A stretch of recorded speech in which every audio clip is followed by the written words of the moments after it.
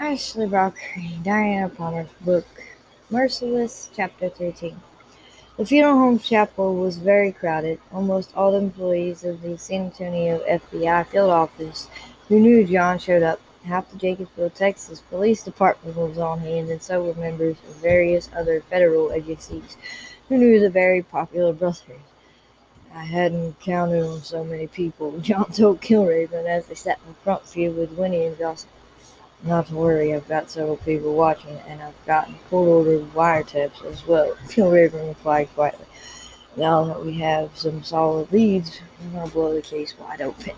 Jocelyn was looking over her shoulder, her eyes almost popped. I don't believe it! The others followed her wide-eyed stare at Moreau was just walking in the son of a Kilraven muttered and started to get up. The expression was homicidal.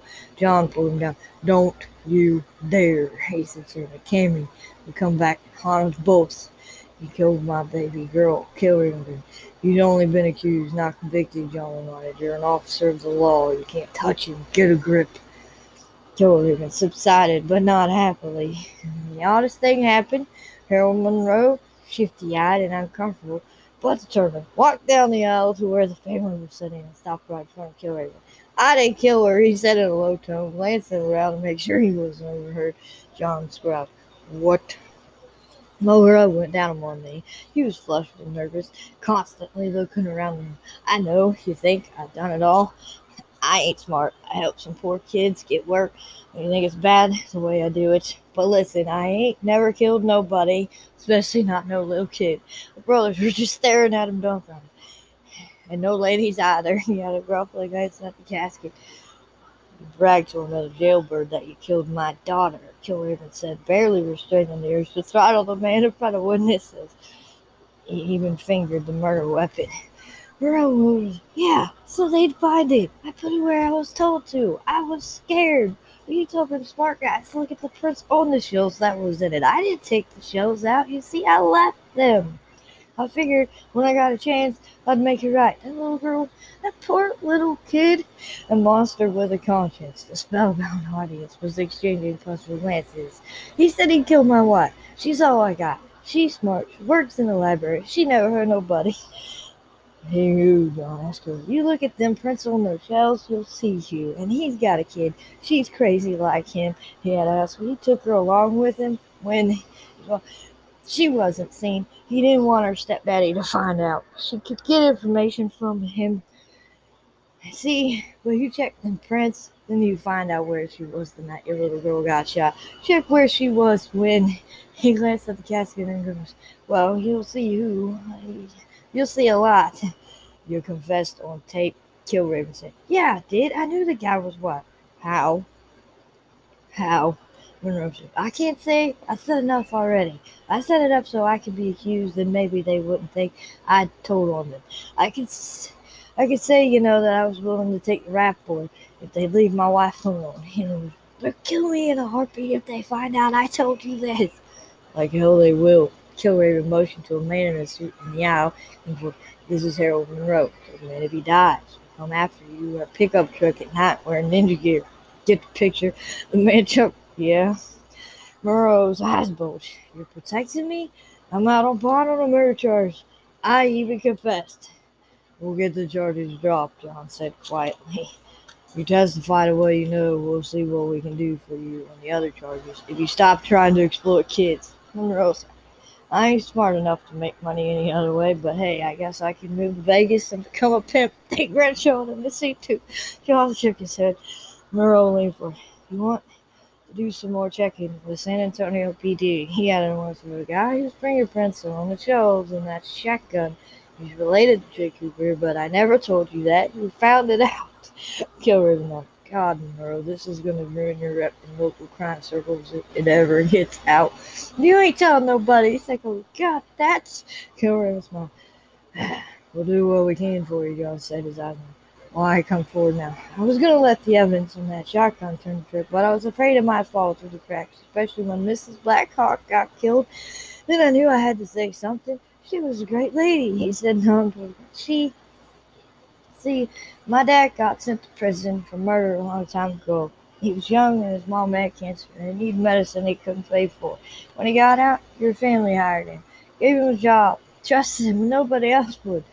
So I'll call him as your father, John explained. Yeah, but he never married my mom. Monroe said he wanted to, but she didn't believe in that stuff. Kind of a hippie, see? Anyway, I made sure nobody knew because I didn't want him to lose his job. If he knew about me, he's a good man, John said quietly. He was still reeling from the inefficiency of the detectives who'd done the background check on phone call him and missed this connection. Yes, and she was a good woman, Monroe said, nodding toward the casket. She made you hire him. She didn't know about me either, but she was good to my dad. If I'd known they were going to do that, I'd have told my dad, and he'd have watched her. You made threatening phone calls. Not me, Monroe replied with evident sincerity. You were just doing your job when you arrested me. No call to kill a man for that. I don't hold grudges. That's why I called you, to show you I didn't hold it against you. Just wanted to know I was out. Then who? Check the prints on them shelves, Monroe said again. That's all oh God. He was looking toward the back of the church. A young blonde woman had walked in and was looking at him with cold eyes. Got to his feet, flushed. Get him out of here, John told the undercover agent, who heard a worried Monroe out the back door of the chapel. Quick, he told us nothing. Kilraven cautioned the others. The blonde came up to the family, looking compassionate and sincere. I'm so sorry about your mother, she said in seemingly honest. Thanks, Phyllis, John said with a subdued smile. We appreciate you coming to the service. A lot, Kilraven added when he nodded. Yes, Jocelyn agreed and smiled warmly. The woman gave them a shrewd appraisal. Wasn't that Moreau man who was arrested for trafficking? What was he saying? Gloating. God, John said coldly. Kilraven was going to punch him, but John wouldn't let him. Jocelyn added tersely. After all he's done, the nerve to show up here. The young woman shrugged, but she couldn't hide the gleam of relief in her eyes. Well, I just wanted to say sorry about Mrs. Blackhawk. She had such a pity. Gosh, your family has had some real tragedies, hasn't it? Some real tragedies, Kilraven said quietly. And now one more to add to it. He indicated the casket. Must have been devastating, she agreed. Do they have any idea who might have done it? I mean, the Monroe man made threats, didn't he? Betty told me about the phone call, she added quickly. Lots of threats, John said coolly, and he's going to pay for them very soon. She smiled. Good. I hope he does. I'll see you all at the office then. Yes, John replied. Thanks for coming. You're very welcome. She looked at the castle with odd curiosity, smiled at them, and walked back to have a seat in the back of the chapel. The Blackhawks looked at each other but said nothing. John gripped Jocelyn's hand tightly in his own as the music began in clear, sweet voice began to sing Cammy's favorite gospel song, Amazing Grace. Despite all his best efforts to keep his emotions under control, John's eyes were wet as the last strong note ended on the song, but so were those of everyone else in the chapel. The crime lab was far ahead of John when he spoke to Alice Mead for Jonas Fowler, their chief investigator, but the prints on the murder weapon.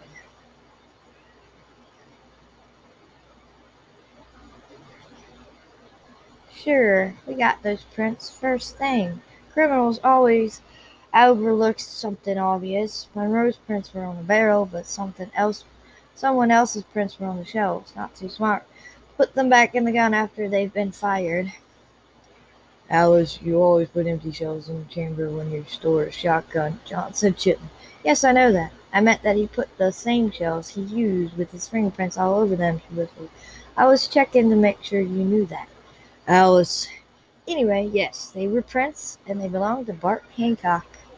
It was what John had thought all along. Harold Monroe was an idiot. He'd never killed anyone, or even been connected with murders. Most criminals didn't step outside their comfort zones.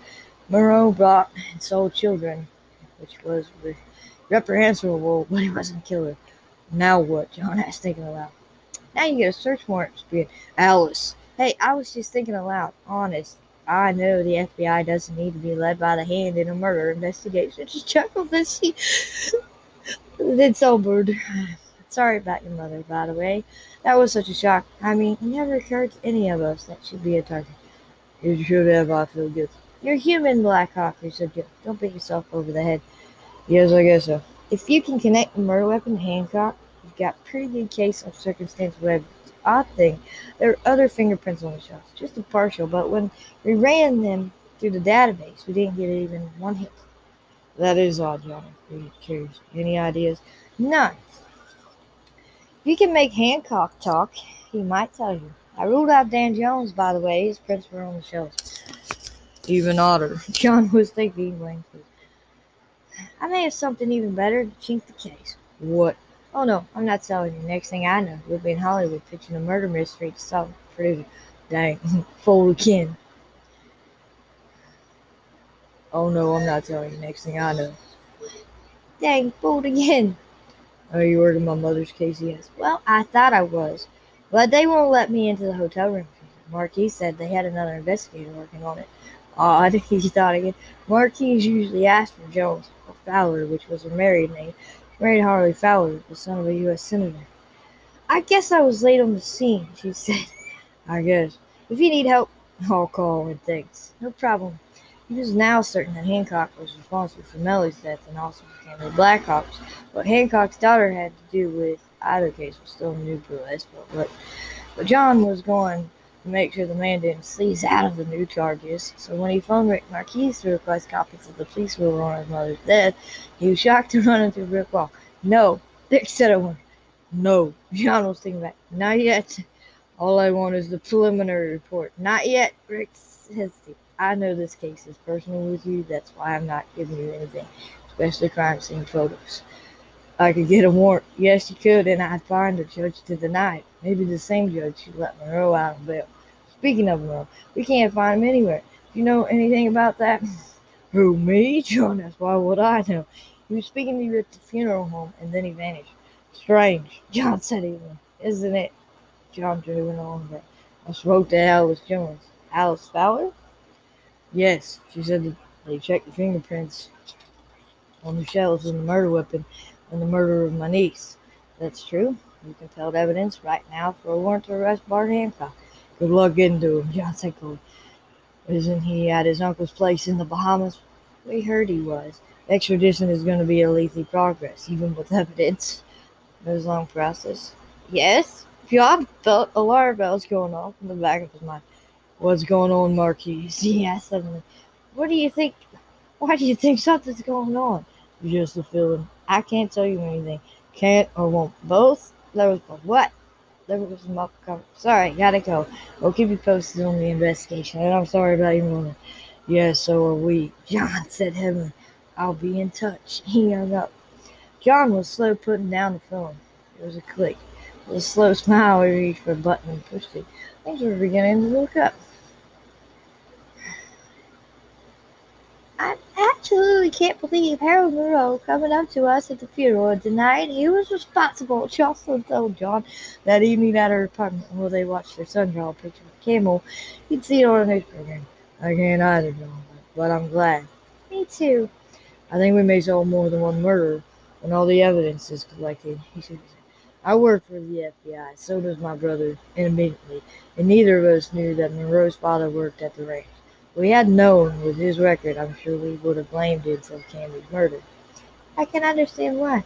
I suppose even criminals have some odd sense of honor. She brushed her hand over Marky's black hair. You really can draw, my baby. Yes, you can. John took the pencil away from him, picked him up, and placed him on his lap. You look somewhat like me, he said in a deep, faked tone. Amazing that I never noticed before. You're a lot bigger than me, Marky said and giggled when John tickled him. John hugged the boy once. I love being a father. Ouch, Daddy, you're squeezing me, Marky complained. John chuckled and let him escape back to the table where his pencil and paper were lying. Of all the surprises of my life, this was the nicest, he said, sighing. He looked at Jocelyn, loving the sweetness of her expression, the familiarity of it. You should have told me, he added, but in a tender tone. You know why I didn't, she caught his big hands in hers. I thought it would destroy your life and hurt your career, and I knew your mother would do everything in her power to keep us from you. She really was a kind person under that gruff interior. I was only just getting to know her. I'm so sorry I didn't have the time. So am I, there's a hole in the wall. And in your heart, she added, sat down and slapped him. Time will help it heal. He held her close, burying his face in her. Yes. Are you sad, Daddy? Murky asked, coming up on the side. It's 'cause my grandma died, isn't it? Yes, it hurts. Mommy. She was mean at first, but then she bought us ice cream. She said, now I won't have a grandma anymore.